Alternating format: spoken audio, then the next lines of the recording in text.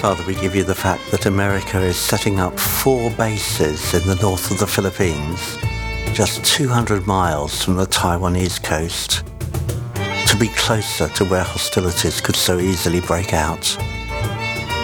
And Father, just as we have seen Putin reacting with fury and stamping his feet whenever something is said or done that is against his interests, so we see China, Lord, getting exceedingly angry about this too.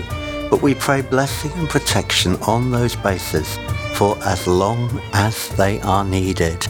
And we marvel, Lord, that that is happening, for it was only under the previous ruler that American forces were rejected from using the Philippines as a base at all, and that person wanted to make closer links with Beijing. Father, there has been a reversal, and it may prove to be a very significant one in that area of the South China Sea, which is such a focus point now for the hostilities. We recognize that it will be a complete miracle if a fatal conflict does not happen, when sooner or later planes will collide or one be tempted to shoot down another. We are on the absolute edge now, Father. We're on the brink of open warfare. We recognize, Lord, how the pride of rulers has driven the nations to war at the start of the First World War and could so easily replicate itself now, Father, when all the rulers such as Xi and Putin have egos the size of a Manhattan tower block. We recognize the dangers, Father. We ask your restraining mercy.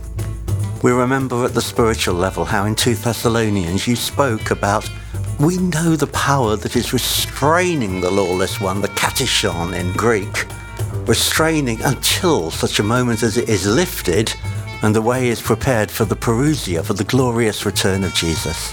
We recognize, Lord, the time will come when certain protective things, whatever they may be, whether it's the church, whether it's nations acting in a protective way, whether it's spiritual binding of arch-principalities, we recognize the time will come when that power lifts. And then, Father, we know that we're into a different ballpark of tribulation until the return of Jesus to establish his rule and reign forever.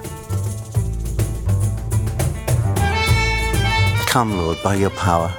Be Lord of this run-up to events, Lord. And be with all the people who are most affected, body, mind and spirit. And may we too play our part, Lord, tiny though it is, in lifting these people and these issues to you.